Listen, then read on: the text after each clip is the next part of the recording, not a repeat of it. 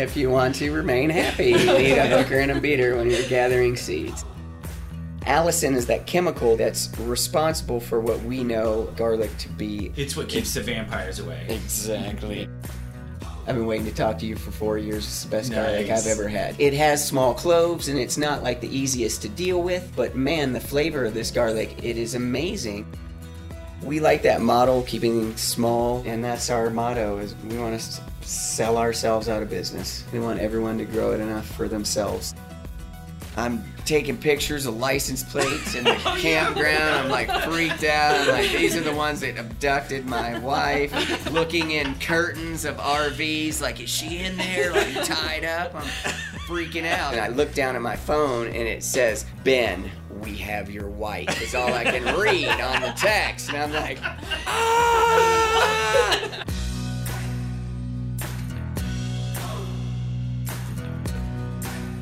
Welcome back to Edible Economy. I'm Nate. And I'm Kim. And we are really excited today to have Ben and Claire with us. Welcome, guys. Thank you. Thank you. So we have known Ben for, since college. I don't know what year. I've known Ben for 20 years.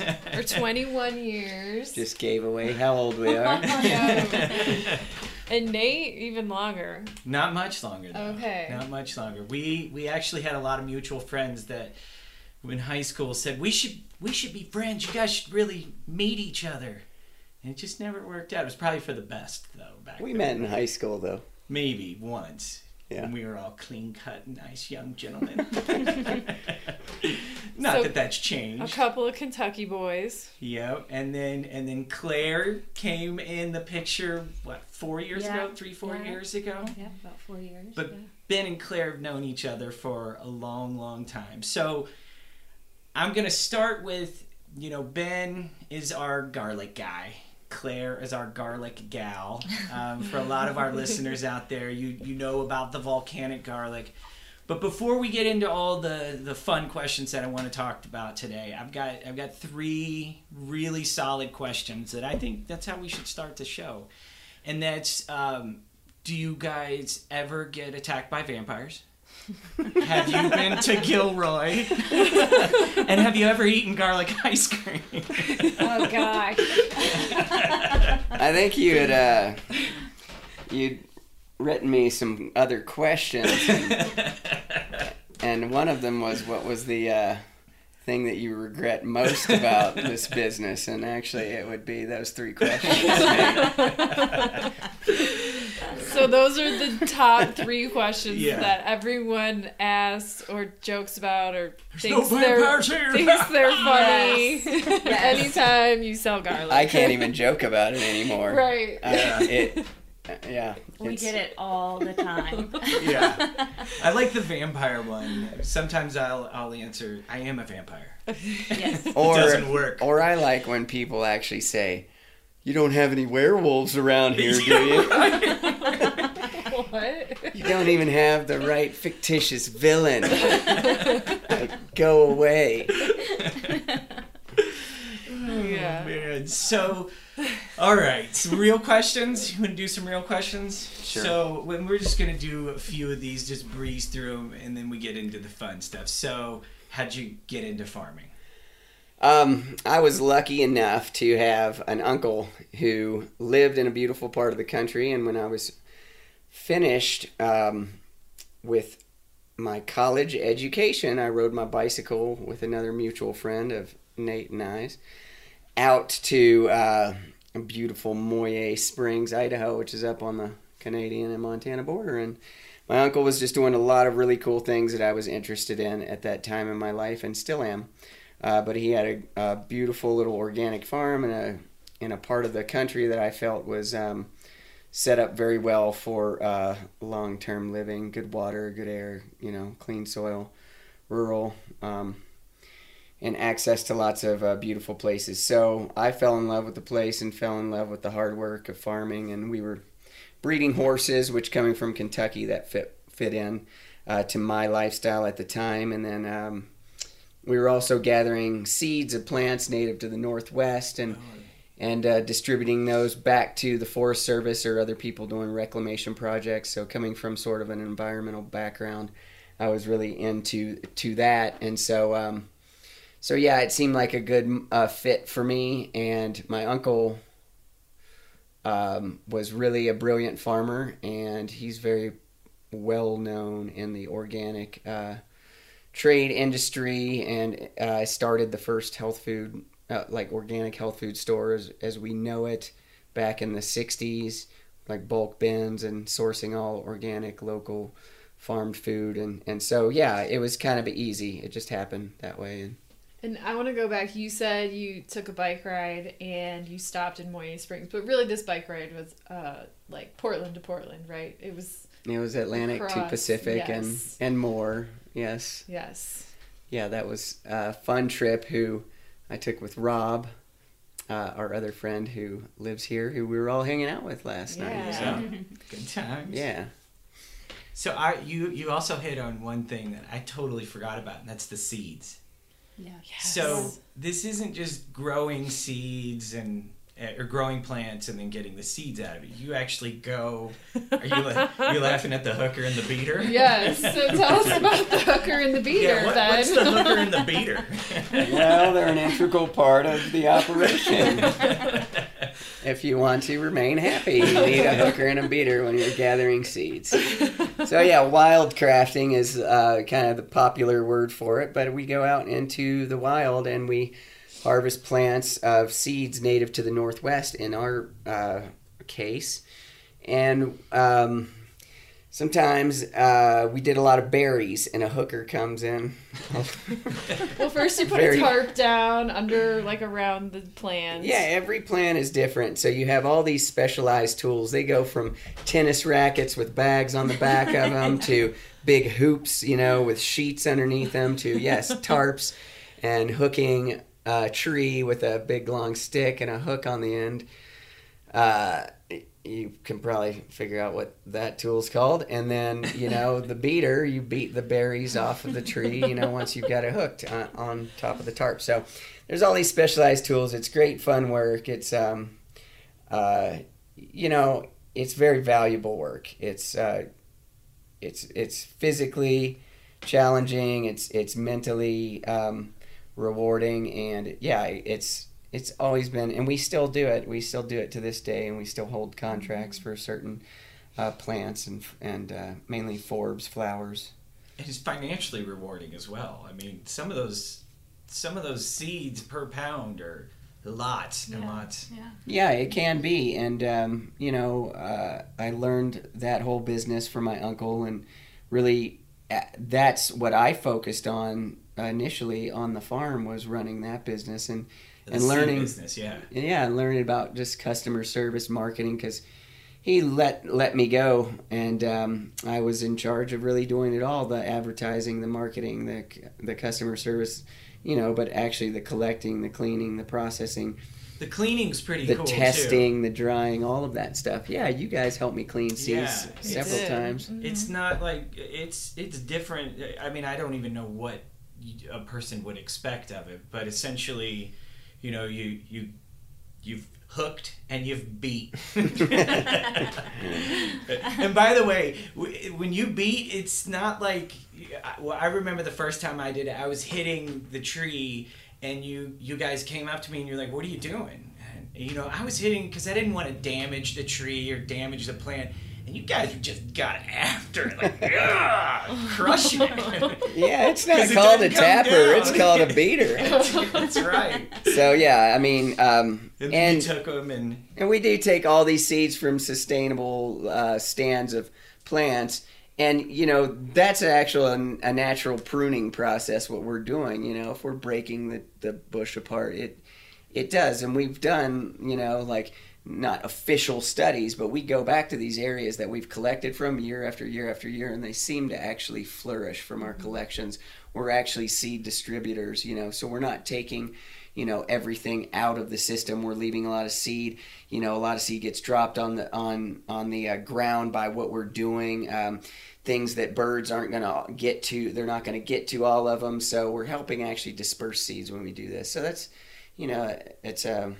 it's kind of a neat part of it as well. And then there's the screen. So you bring everything back. There's the big screen. I don't know what you call it, for lack of a better term. Drying Wooden screens, screen winnowing frames. screens. There's all kinds of screens. Like, so then you have all the tools associated. You have the field tools, which we've discussed, and now you have the actual like processing tools. And we go anywhere from I think it was a 47 Chevy that we ran one of our macerators on. The drive line from, and so that was a really cool And what's a piece macerator? It basically, well, again, beats things around. So you add water to it, and you know, in this case, you're cleaning drupes or berries, and so it would basically beat the pulp off of the seed. Okay. And all of the pulp could be washed through and set at a setting that all the pulp goes through, washes through, whereas the seed is kept inside the cylinder. And inside the cylinder are these paddles that basically beat the seed and the pulp apart. Okay. And then it drains into, or not drains, but kind of blows the seed at the end down into, or is the seed left we over? just open the door, and this is actually, I'm describing the extractor. I'm sorry, the macerator is just a wheel that beats things apart, and it helps the extraction process. But the extractor is the one that ran off the old truck, and you're essentially left with some clean seed, though it's wet, and then so you dry it out on racks in the sun, and you stir them, and then you and then you'll have a fair bit of kind of debris, chaff, we call it. It's just like the husk of the seed and light stuff that you can then put in a fan mill and blow that off. Using forced air, which will blow off everything lighter than the seed when you set it to the right setting, and then the good seed, will fall down through this material. And you float seeds. There's all different processes, and every plant is different. So it's very, very interesting work. Yes. Yeah, I've been told that I was really good at helping drying seeds, but I think it was just because it was free labor, so you were keeping me as happy as possible. No, I was being very honest, Kim. You were great. Your husband, on the other hand, I would have traded him in a heartbeat. He just keeps talking, and he just forgets that he's working. That's what I do. He's The entertainment for the time. Yeah. So I'm gonna move around just a little bit. So let's talk a little bit about what all products do you farm? Now, animals. yeah. What do you have up on your current farm up in Idaho? So in Idaho, Claire and I, we've always been, intrigued with sheep, and both of us have always That just wanted sounds- to Yeah, work. That just sounds Sounds really right. funny. Sorry. Intriguing. Maybe Not in not that- worded the Okay. Famous best last way, words. Yeah, so she always wanted to work on a sheep farm. I had been to New Zealand as a young kid. I love sheep, and I did a lot of research, and we decided to start sheep as part of our garlic rotation, as probably we'll get into more. Our main crop is garlic, and that's what we grow commercially, both in Idaho and the Baja, and we'll also do shallots as well. But a farm is a farm, and it's dependent on the resources that you have, and it's dependent on the resources that you create. So I think farms having live animals, a farm's not a farm without animals. We were sourcing manure, albeit from our neighbors, which are literally next door. But now we don't have to do that. And we have little mowers and little weeders and, this great system of rotation now that we're finding out. We've only been into the sheep about 3 years now. And this is our third year. Mm-hmm. But that we're now producing wool, and we haven't been brave enough to eat any of our sheep yet. Have you named them? Oh, yes. they're all All of they're them are named, so they're they're all not named. going to be. They're all named plant names. Yep. Okay. So we have lupin and sunflower and Claris, right? No. Clovis. Clovis. Yeah, Clovis. Clovis. And but we have about almost 30 sheep now. So I didn't know you had that many. Yes. yeah, Wow. Yeah. well We had 9 lambs this year. and we sold 7 so far. So yeah, So they're a very wonderful addition to the farm. they really are. and they're What so- breed do you have? They're called Southdown Baby Dolls. Okay. And they're known for being a really docile breed.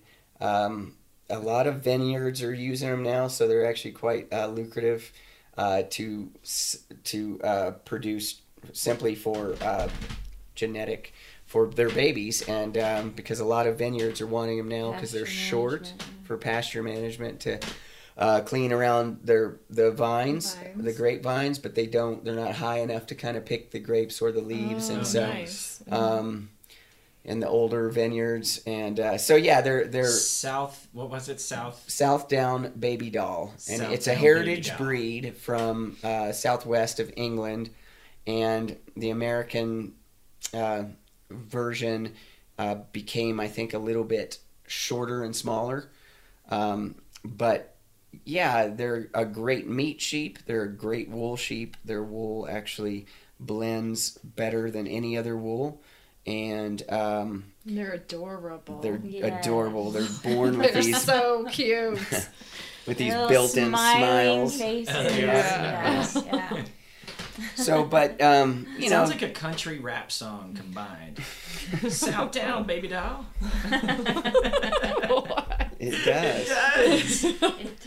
I If think we you could guys only need to get Yeah. a theme song We'll on get that. Nelly to sing a jingle Right? on our See, you're website with or me. our You're podcast. with me. We'll make that up later. So what's the name of your company? We're gonna get into where everybody can find out info on you and all of your socials and everything like that. But Allison's Ranch. and what? Spelled. Yeah, ALLICINS. that is a strange spelling. Tell us why. So Allison is the chemical compound in garlic.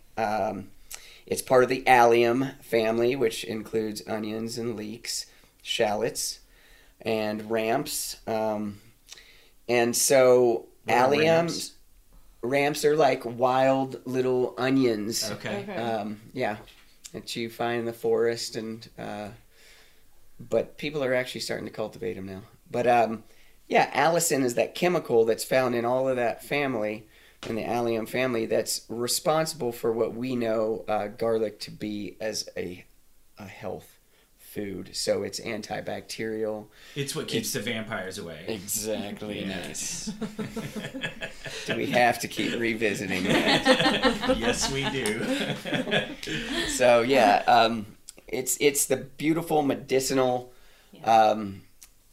characteristic that is in every clove of garlic, and so we named our ranch that because we do specialize in garlic. We grow about 30 varieties each year, and we for the last 11 years, we've been growing garlic in the Baja cooperatively with another beautiful family and village down there. And we specialize in garlic and trying to have it year round for our customers. Which is one of your claims to fame. I hope so. Yeah, we don't know anyone else that grows 2 crops of garlic in 1 year. And so by doing that in 2 vastly different climates, we can produce 2 crops at almost opposite ends of the year, in which you can put on the market, so people can have really the most beneficial garlic instead of, shelved. Chinese garlic. Well, Chinese garlic, stored garlic in a refrigerator that sprouts. After 6 months, it's tough to get good garlic, and we harvest most of our garlic in this country in, July and August. So after December, it's a tough issue to get garlic in this country. But most consumers think it's just like lettuce or greenhouse tomatoes that you can just produce them all year round. But I mean, in Idaho, it's an 10 and a half month crop. So 11 months really until we get it on the market. But by going to the Baja, we actually plant at the same time in both of our farms, but we've been able to harvest our garlic there in 5.5 months. Oh, so it's that quick. I didn't know that. yeah, it's about 5.5, 6 months. Okay. So Yeah. you were just talking about the garlic in the United States and some in Mexico. So it's somewhere between a 6 and an 11-month crop. And since we can't, and most of it comes from, California or somewhere in the South. I guess a lot of places grow the garlic, but the vast majority of United States comes from California, right? Yeah, that Central Valley, that huge, and a lot of people know where Gilroy is and Christopher's Ranch, and that's where the majority of our garlic is grown. And they grow a variety called California Early because it gets on the market early, not because it has good flavor but it does store well for them. So they have created a model in which a business model which they can give garlic to the groceries all year round. So one of the questions we get asked all the time is what kind of garlic is this? And for everybody out there, we sell the volcanic garlic. We get our volcanic garlic from Ben, and it's a soft neck variety. So what's the difference between a soft neck and a hard neck variety garlic? So there's several differences, and soft necks are typically grown in warmer climates. They will still thrive in colder climates, but you'll find them grown more in warmer climates. You'll find hard necks grown typically, and some of them will do well in hot climates, but they're typically grown in cold climates. Other than that, the name is pretty self-explanatory. One has a softer neck, and the soft neck varieties have been cultivated for a lot longer in human history. And so the theory is that on a hard neck garlic, they still produce a flower, which we call a scape. And the soft necks will not do that. Sometimes they'll produce a little bulbule inside the stem, which is their throwback to antiquity when they were still producing that scape. But because the soft necks have been cultivated for maybe 20,000 years, one thing that we do to our garlic is we cut that flower off to make the bulb underground bigger in hard necks. And so the theory is that farmers have been doing that for so long that the soft necks have evolved and developed to no longer throw that flower and just produce, a bigger bulb underground. Okay. So that's another major difference, is that hard necks will flower and the soft necks won't.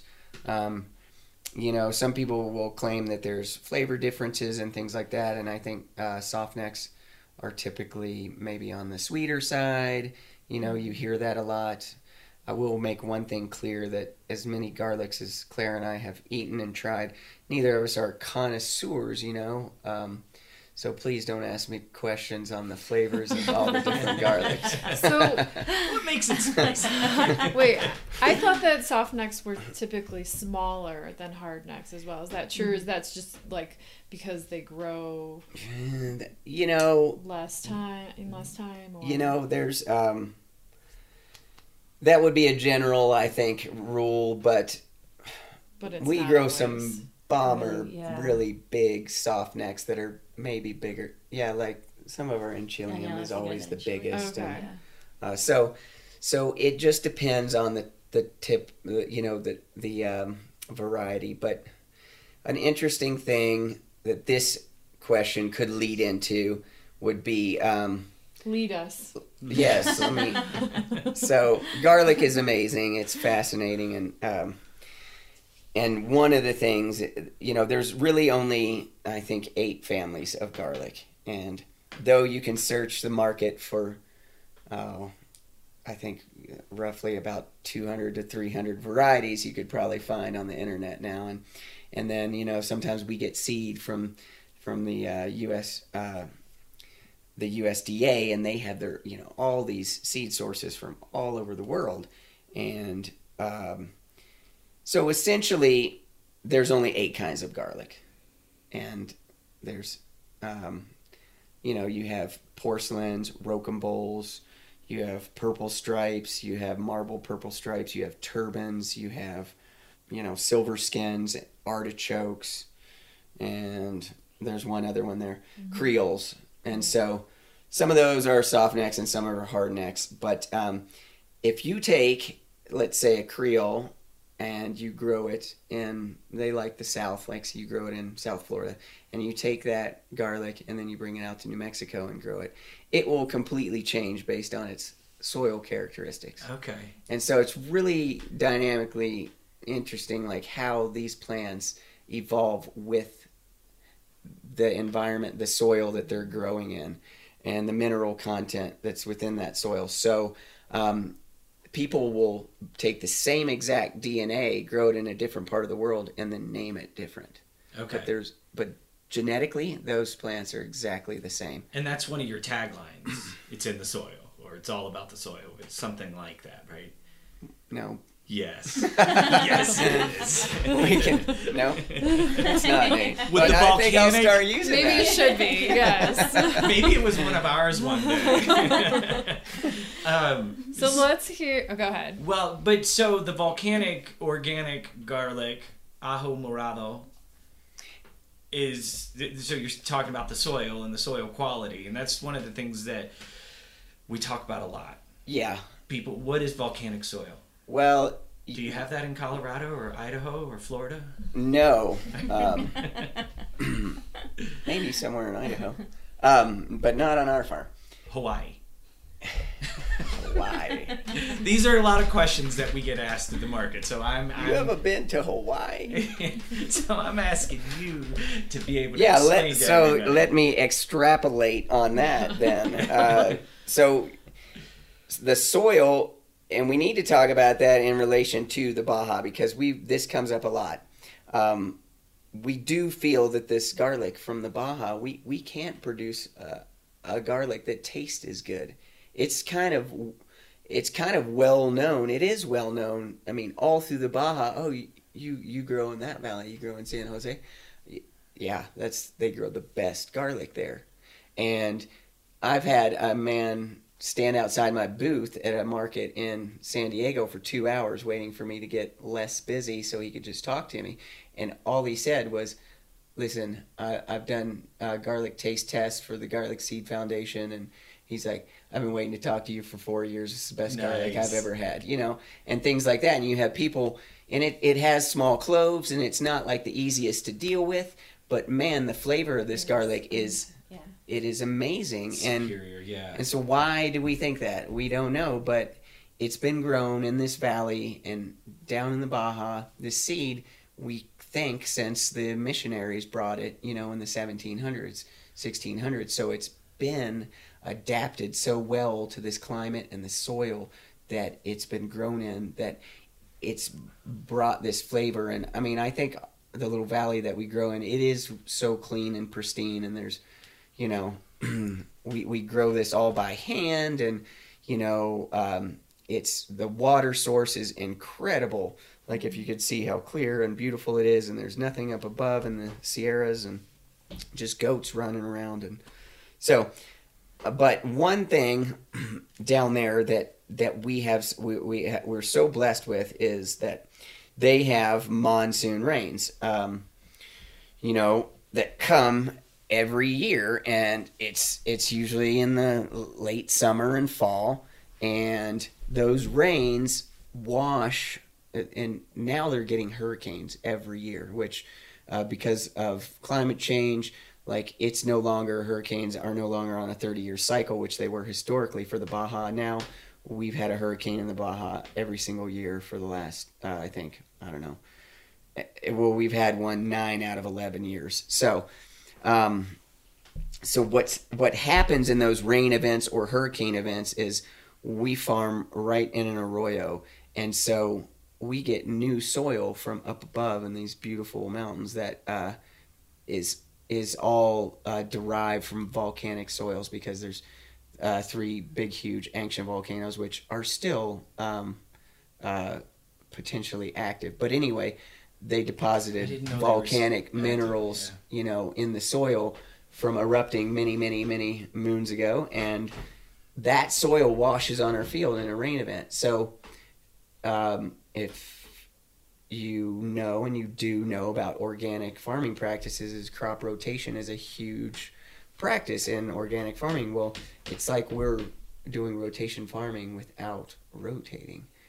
So it's a Nature's doing it for you. Nature's doing it for us. Yeah, that's awesome. So that soil replenishment is key, I think, to the flavor, to the crop, to the quality of the garlic, the ajo morado. And it has extra minerals as well from the soil, right? It does, yeah, and it's the most vibrant purple garlic that, because we grow, I don't know, 10 or so purple varieties in Idaho, and It is the most vibrant. yeah, the color on it is gorgeous, and we do attribute It's super that gorgeous this year too.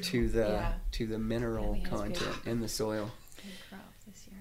Okay, so we've talked about where the garlic comes from, but let's talk a little bit about the adventure. Like, there's this giant red school bus sitting in our driveway right now. That's blocking our neighbor's driveway. Thank you, Missy. Thank you, Missy. Thank you. And We've been blocking her driveway for 10 years now. yeah. So Yes. tell us like how the bus came about and why it's so useful and that whole Claire calls it the garlic shuffle. So Yes. let's hear that fun Yeah. story because Let's everyone shuffle. wants to hear about that as well. Yeah, it's a shuffle. So it essentially came about. I mean, really, I have to give credit to all of the credit for my I guess my Baja business side to a gentleman, the Dutchman, Ron Rio. And he's an amazing neighbor, and I met him in Idaho, and actually he was one of the seed gatherers. So I met him doing that, and he would always travel to the Baja. And I thought, when I first moved up there 20 years ago, I thought, oh, that sounds pretty nice. Not live the winter up here and go to the Baja. So he's a Dutchman, and by trade, he's a merchant. He's a Dutch merchant, and he still holds that very true. Like, he's still all over the world bringing back beautiful products from other places, and makes a living doing that. So he was going to the Baja, and in his little bus, Yeah. and he said, you know what, man, because he knew I was into garlic. He's like, he showed me these garlic braids one time and said, you know what, I think this might make a good little business. And he's like, get yourself a bus and go down Get there. yourself a bus. And That's not business advice you hear a whole lot, is it? Well, what you got to do is you got to start with a bus. well, I knew there was a bus at the church, and they wanted to sell it, and they got it for $700. Whoa. And so we were looking for That a was beast small a vehicle that could haul tons of garlic, and we didn't have a lot of money at the time, and so we invested in this bus. It actually, the first one ran on propane. Oh, that's right. Yeah. That was interesting. Always an adventure to find a place to refill. But I fixed that bus up, sold it to, it did the first 2 years of the garlic run, and I sold it, bought it for $700, sold it for $7,000 because I fixed all the interior up, and Nice. put in like a little kitchen, and it was like Yeah. Made it like a little RV. Yes. Yep, Did it have a rack on it, the first bus? I On the did. top. Nice. It Yeah. had the understorage too, didn't it? It did. Yeah. Yeah. It was a 3/4 size though, and it was an 8 window, and now we have a 13 window. That my friend, another friend, he knew what we were doing, and he's like, "Man, you should do it in this bus. They just dropped a new engine, blah blah blah. We won't get to, Yeah. this isn't a motor This isn't show. car talk with car Click and talk, Clack. yeah. But it had a great engine, and I got it for a good deal. So we did the same thing with that, and put a nice, comfortable living quarters inside the bus. And over the years, we've had a great friend in Salt Lake who's an amazing artist, kind of paint the outside and do a farm scene on it and paint garlic all over it and put her company's logo on it and, do all of this sort of just touch up to the outside of it. And so, yeah, it's our hauler. It's a work truck, and Beast. it's a beast. And we just, we've put solar panel on top, and we used to have a hydrogen fuel cell on it, and we do what we can to, sort of live simply and not make too much of a footprint on our way down and on our way back, picking up the garlic. But there's no bones about it. That thing is there to haul garlic, and we needed a sort of cheap but reliable vehicle to do that. And since we always do modifications, and we're talking about our newest modification. And what is your newest modification that you're thinking now? well, it's really de-modifications. It's making more room for garlic, Garlic. taking We've out more slowly of been the. taking more and more of the luxury out and making more space for garlic. And now you're like sleeping on the floor, not Yes. in the bed anymore. Sleeping on the aisle. Yeah. So, Yeah, it's a. what do we need a bed for? We've got boxes of garlic. Yeah. Put some foam on there. Yes. Until you get here, and then we clear out enough for you, right? To Yes. reclaim It's space. So good. Yes, the Denver area is always just a wonderful. They are good to us, Yeah. and It's they're part of the home stretch thankful too. to get our garlic. And our Yes. space. Yes, Yeah. we Yeah. love the garlic. Yeah. And we're thankful to get our space back. Yeah. Yes. And sometimes you'll travel with an extra vehicle that you sell. I know you're selling one now. You sold the one that you drove. Was that last year or was that 2 years ago? The Yes, white truck. the white truck. We Yeah. sold that. Yeah. Yeah. We've got a And bikes Japanese go with import you. right now that we're trying to sell. Yeah, the steering wheel's on the other side. We're trying to We're sell it used to a postman. Jeez. and you guys travel with inflatable paddle boards and bicycles. 2 and dogs. dogs, yeah. And you've had up to 4 dogs that have traveled with you. And They sleep on the garlic too, just Yeah. so everyone knows. It's really not too comfortable for anyone. I like Kim, don't tell people I'm that just we have our dogs joking. sleeping on their garlic. They're not. They're They not. would rip it up. It's too valuable. It It is is. too precious. We So isolate them. one of the modifications I like is the addition of the passenger or the co-captain's chair, Yes. kind of welded to the captain's chair. That's pretty nice. It's kind of That's- at an angle. So I'm making a V right now symbol with my hands, and one's facing the road and the other's kind of facing the bus door. So you can see out and enjoy the ride and look at the landscape. And that has been really nice to have Yeah. my co-pilot next to me, and Yeah, it's cool. where she can't just go back in the back and fall asleep. She has to get me water Or- and tell me where I'm going. And or get lost in the Feed middle of a me. stop and get left Get behind. left because you think she's falling asleep. That was a Just a quick side note, Yeah. Claire. Tell us that. Yeah, let's have Claire tell story. that. Well, that was actually Mother's Day last year in New Mexico, and we stopped for just a short stop, and it was already getting dark, and I actually just popped out to go to the bathroom on the side of the road, and Ben didn't realize that I had gotten out, and he left. In the middle of nowhere. In the middle of nowhere. At dark. Yep. It was in the dark. middle of nowhere. It Where was there's, basically like, on the Taos Highway. Mountain lions Yes. and such. Yeah, it was getting dark and cold. let's not dramatize it. Soon there's gonna Let's be make a him sound Italian Polar really bears bad. and exactly alligators.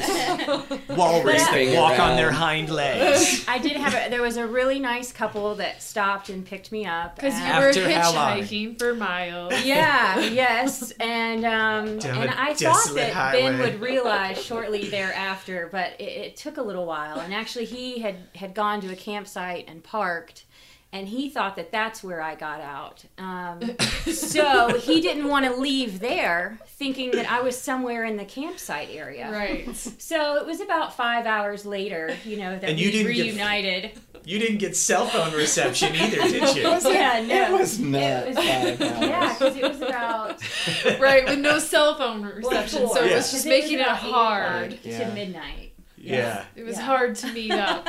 And so I want Ben take over a little bit You can- right here. So Yeah. take over, you finally you end up driving back into town to do something, right? And you get cell phone reception again, and you get a phone call. No, okay, so yeah, here's what that was Claire's rendition, and so here is mine. You're gonna make yourself look better. Go ahead. Yeah. Here's your chance. Well, I have to open the door. It's, to get out of the bus, right? For anyone to get out of the bus. So I didn't remember opening the door. So obviously I did. And Claire got out to go to the bathroom. I go to the next campsite, and I had to really use the restroom. And so I jump out of the bus and go use the restroom. And I get back in, and there's no Claire. But, the door is open, so I was like, oh, she must have jumped out to use the restroom as well. And and so I wait there, and I'm thinking back, like, what? Man, she's been gone a little while. But what happened? And when I thought about, the last stop we made, I was like, did she get out? And I was like, no. I was just turning the bus around. I didn't open the door. I was like, she must just have jumped out here because she's mad at me, because the last conversation we had was this.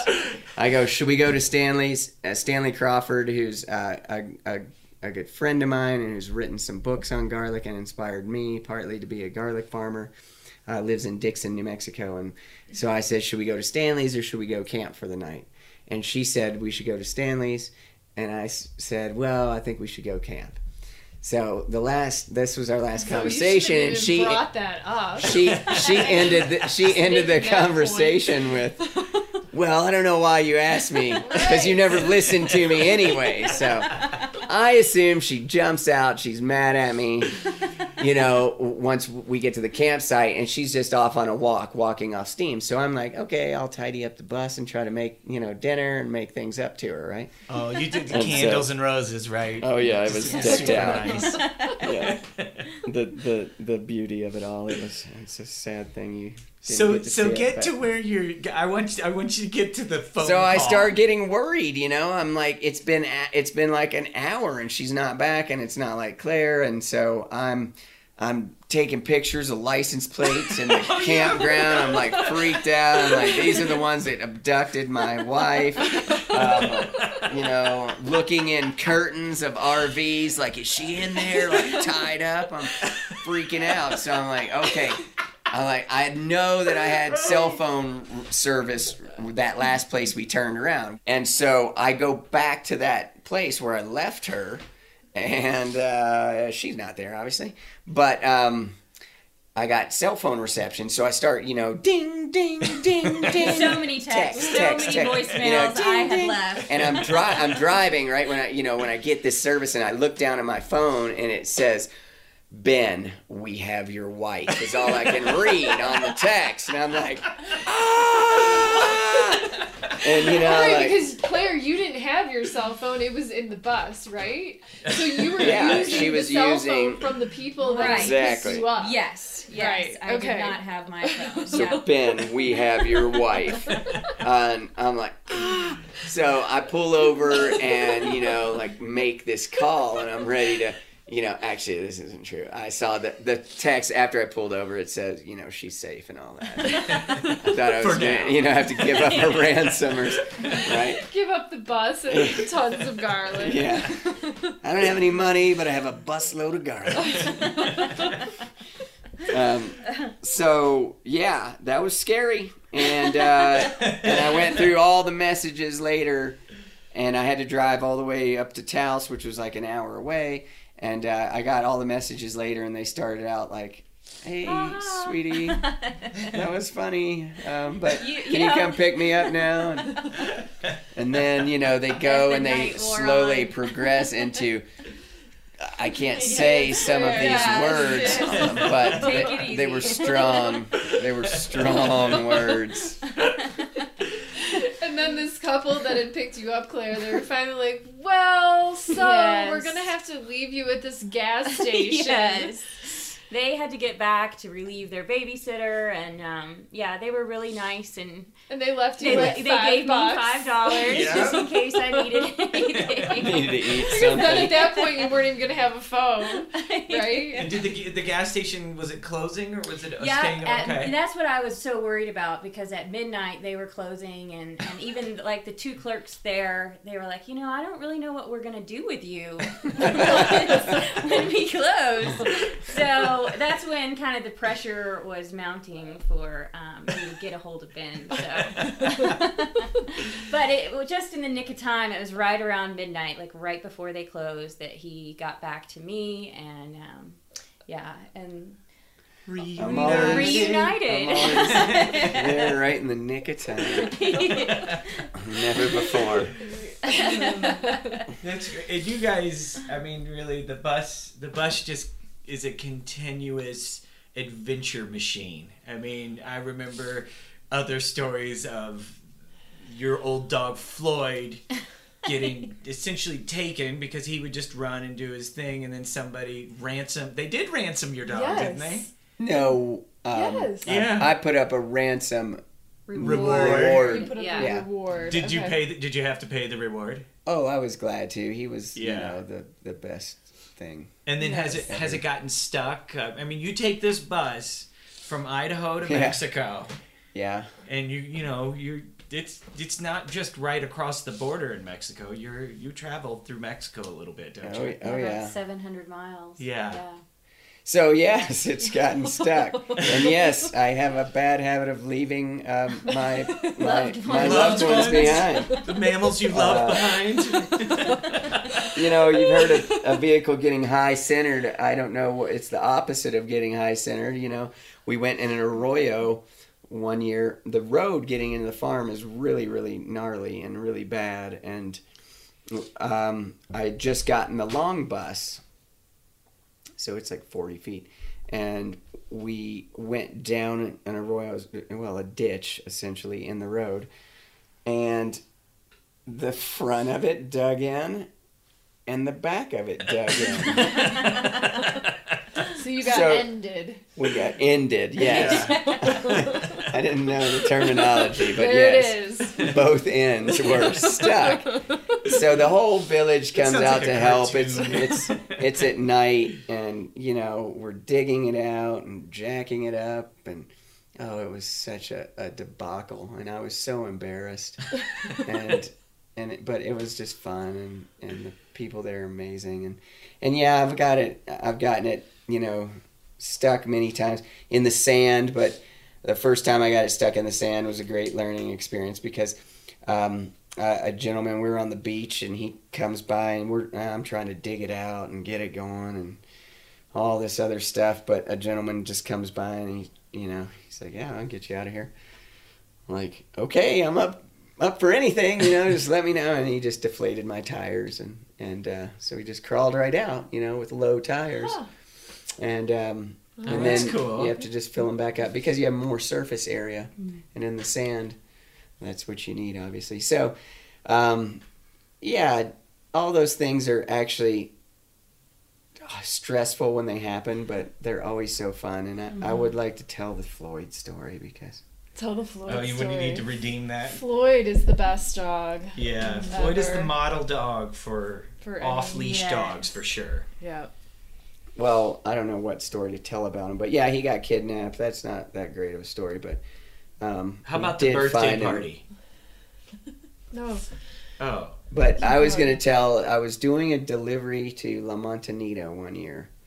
And it's a little co-op in Albuquerque, kind of right across from University of New Mexico.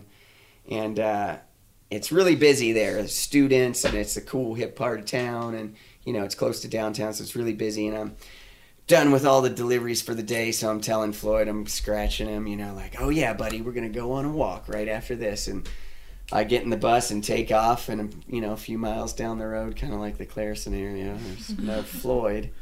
And so,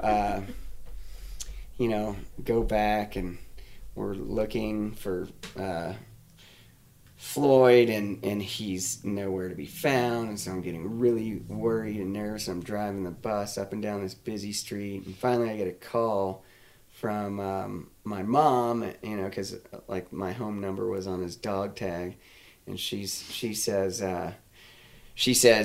Floyd is at this restaurant down the road, and they want you to pick him up. And so I go there, and they're all loving on him, and I was like, thank you so much for, you know, keeping him. And they're like, well, we kind of had to. He walked right in the kitchen and just started eating off of the busing trays.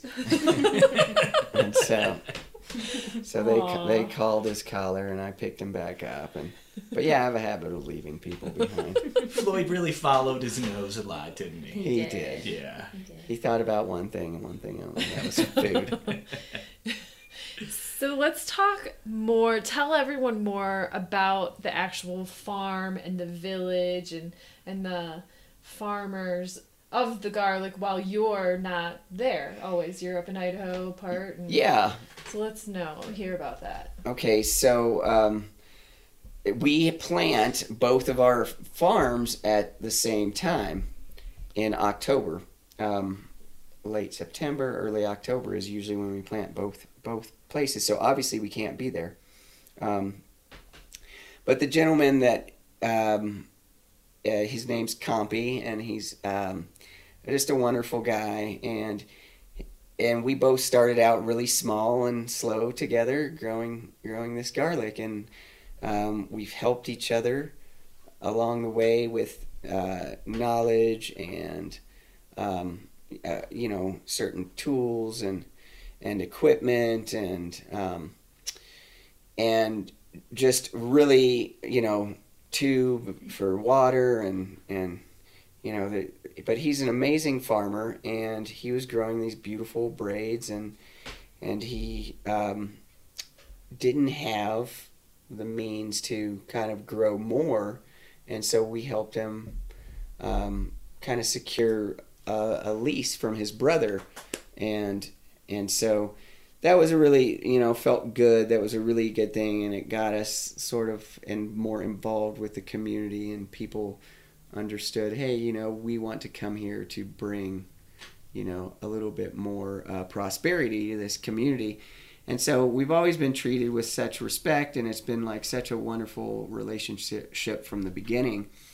And you know, this village, I would guess, I actually don't know, but I probably know everybody in the village, but I'd say there's probably 60 people, you know, and we sort of employ about maybe 15 people for this garlic, and for the cultivation of it, and the cleaning and the braiding and the planting and everything. And it's I do have less and less to do with it over the years, because, you know, the relationship that we've created is just, he is a really good farmer, and I don't need to complicate things, and so it's just a really nice experience. We'll go down there and do cultivations, and we'll do harvest, and we'll do you know, sort of all the logistical and legwork and all of that stuff. But yeah, you know, we've just seen that little village thrive over the years, and we've brought a lot of prosperity, I think, to them through this garlic. And I just wanted to say, it is just a few families, and it is really special when we do go there. You know, just the family mentality. It's you know, like Estrella and Pancho, and they bring their kids out, and even the kids are involved in helping, just, you know, clean garlic, but and then Compy and his wife, they take care of all of their workers like family. You know, everyone comes in for lunch. You know, they're usually 2 meals a day, and it's like it's just we a community. all eat together, and laugh together. And if anyone needs anything, if they don't have, you know, if they've got to go to the doctor at 3 a.m, you know, Compy's there for them.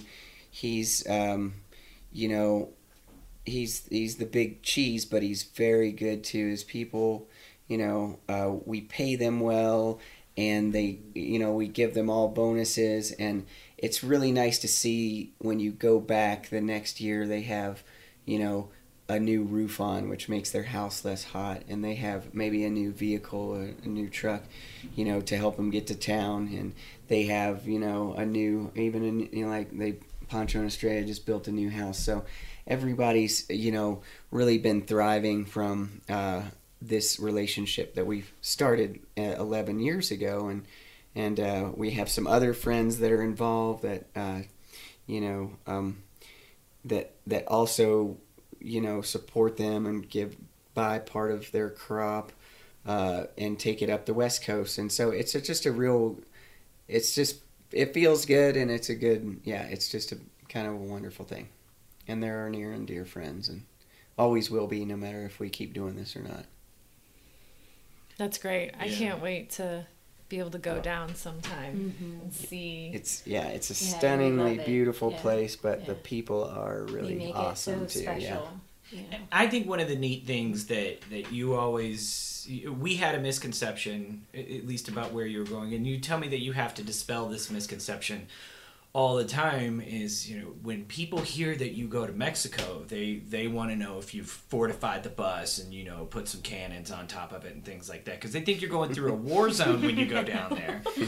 But it's not. It's very safe, and the people are so wonderful and helpful, and actually when we're bringing the garlic back up, at all the checkpoints, everyone, all of the military that they come in to check, they're amazed at how much garlic we have in the bus. And they're, a lot of them, even farther up north, don't realize, the farming that is done in the South. And basically, they're just impressed with how much garlic we have. And it's cool. And we don't, we're not driving through Las Cruces, El Paso, Nogales, But we've been there.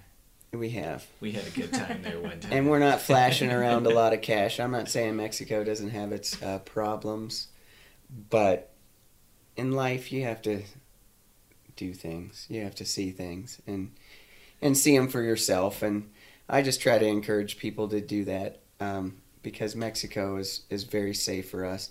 The Baja is probably the safest part. It's a really, they don't move. I don't think the cartel has really moved into there.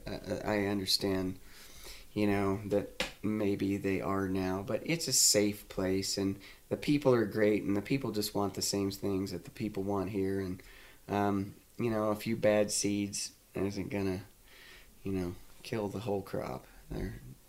It's a wonderful, wonderful place. We love it. So let's switch gears a little bit and talk about some of the business of what you do. The business? The business time. So the show is Edible Economy. We like to get the backstory. We like to talk about everything, but we really we want to dive into some of the business aspects of how food entrepreneurs are making it work. So how do you sell your product? So Baja crop goes about 90% to small health food stores, no chain stores, all kind of independently owned, or people that are just cool. And like you guys sell at farmers markets. Our sister-in-law, she's selling at another farmers market. We like that model, keeping things small. We've in the past looked at, say, selling to Whole Foods, but they kind of want to take our principles away, and we're not willing to really sell out our principles and what we do and how we supply people with food for that corporate model, and they're trying to, I don't want to go into that too much, but it's not for us. But it's cool for us and for the small stores and for us to be able to tell your story of how, this may be from the Baja.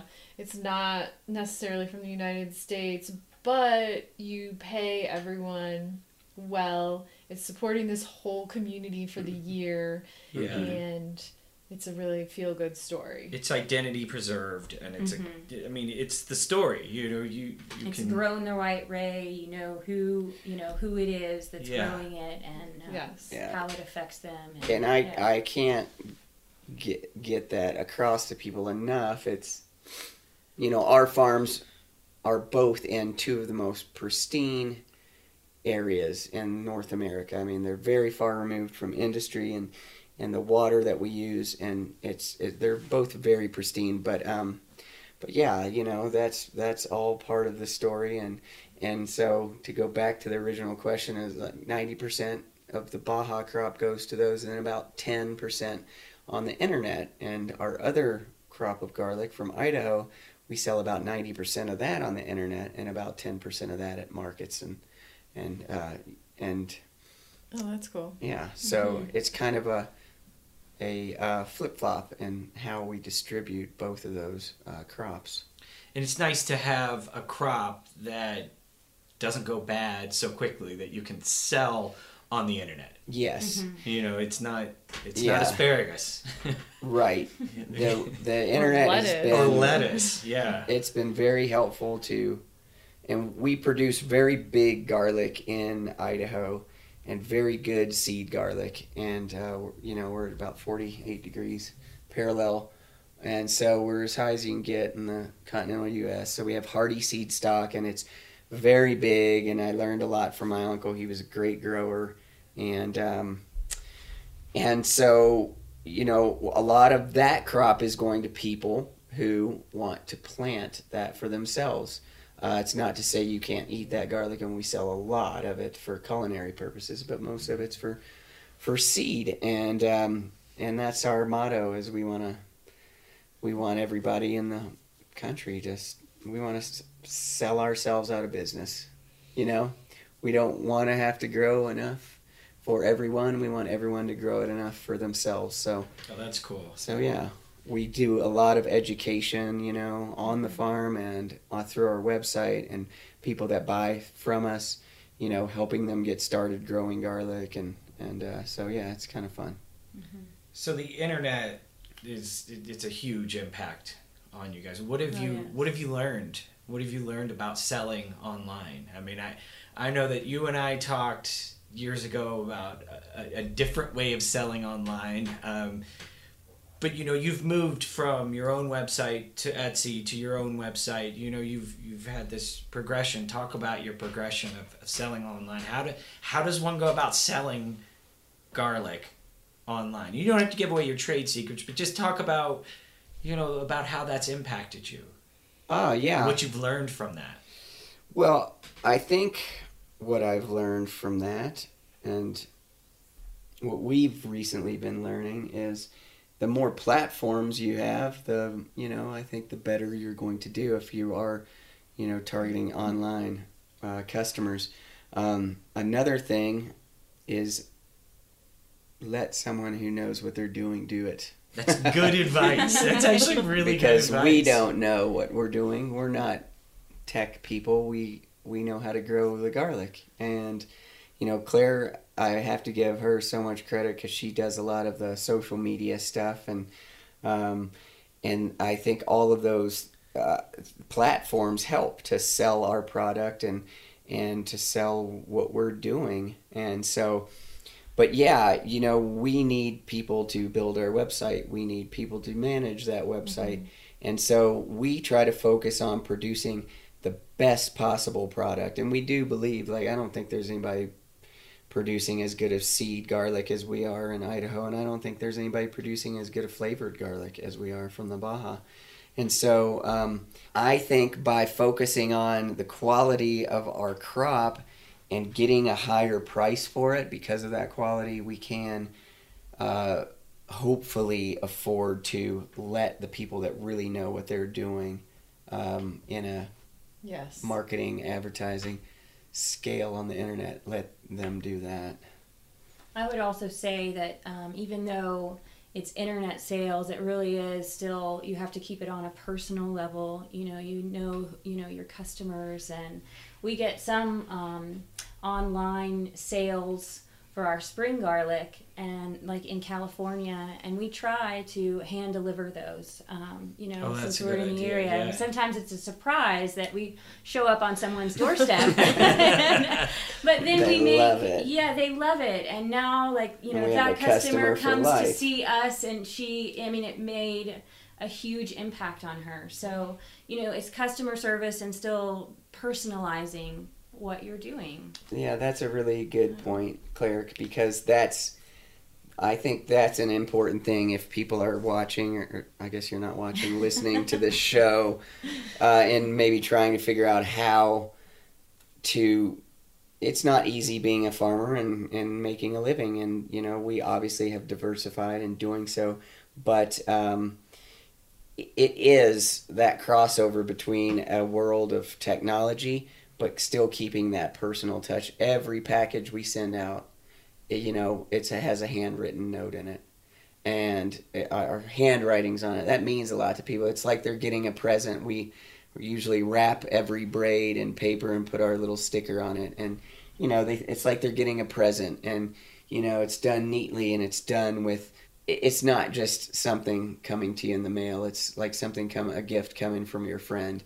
And when they call, we take the time to, whether it's they're after education or whether they're complaining, it doesn't matter. We take the time. We know all their names. Most of our customers are repeat customers. Yeah. And that's so cool. it's about staying connected with them and not letting them feel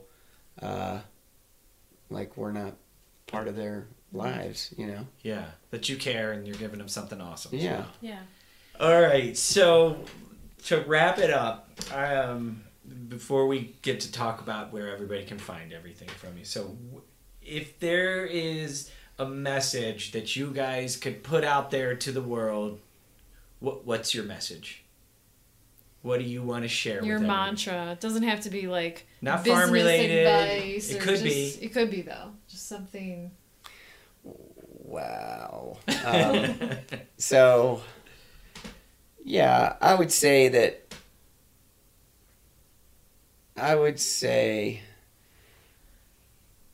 I don't know, it's maybe overused, but you pick something that you love to do, and you shouldn't have any fear of maybe not making enough money doing it. It's been a struggle becoming, I think of myself now as a successful farmer, but it's not been easy, but I've enjoyed every step of the way, and it makes sense to me in every form and fashion just to do what I do. It's good for the world, it's good for the earth. So I knew I was kind of going to do that anyway. I never considered the money. It's not been easy, but I think for people, just do what you love, and don't be afraid to take challenges, and don't be afraid to be poor, because it makes you a stronger person, and you're gonna come out better for it in the end. That's a long mantra. I love it. Wise words. Yes, I love it. So tell us, where can people learn more about what you guys do, how to your get in touch website, with you your social guys, stuff? how to buy garlic from you guys? Well, I've got a beeper, and the number is oh yeah, hit me up on my pager. So AllisonsRanch.com, and if you can't remember the spelling, it's ALLICINS ranch.com. If you can't remember that, organicvolcanicgarlic.com will take you there. Yeah, volcanic garlic will get you there somehow, some way too. Mm-hmm. Yeah. We're on Facebook. We're on Instagram at Mood4, number 4, good food. And we always answer our phone usually. So call us if you want to talk to us. That's how I like to communicate. So all of this will be on our website, edibleeconomy.com, and you can read the show notes to find, certain sections you want to listen to again, and you can see a picture of the bus for sure. A picture of the 4 of us all sitting here. Maybe we should do that in front of the bus today. Yeah, we Yeah, should. we And check it out, edibleeconomy.com. Thanks for joining us today. Thank you guys for coming out. Thank you, Morrow Media, for having us. And we always love having Thank you guys. for having Thanks us. for having Yes. us. All right. Yeah. Till next time.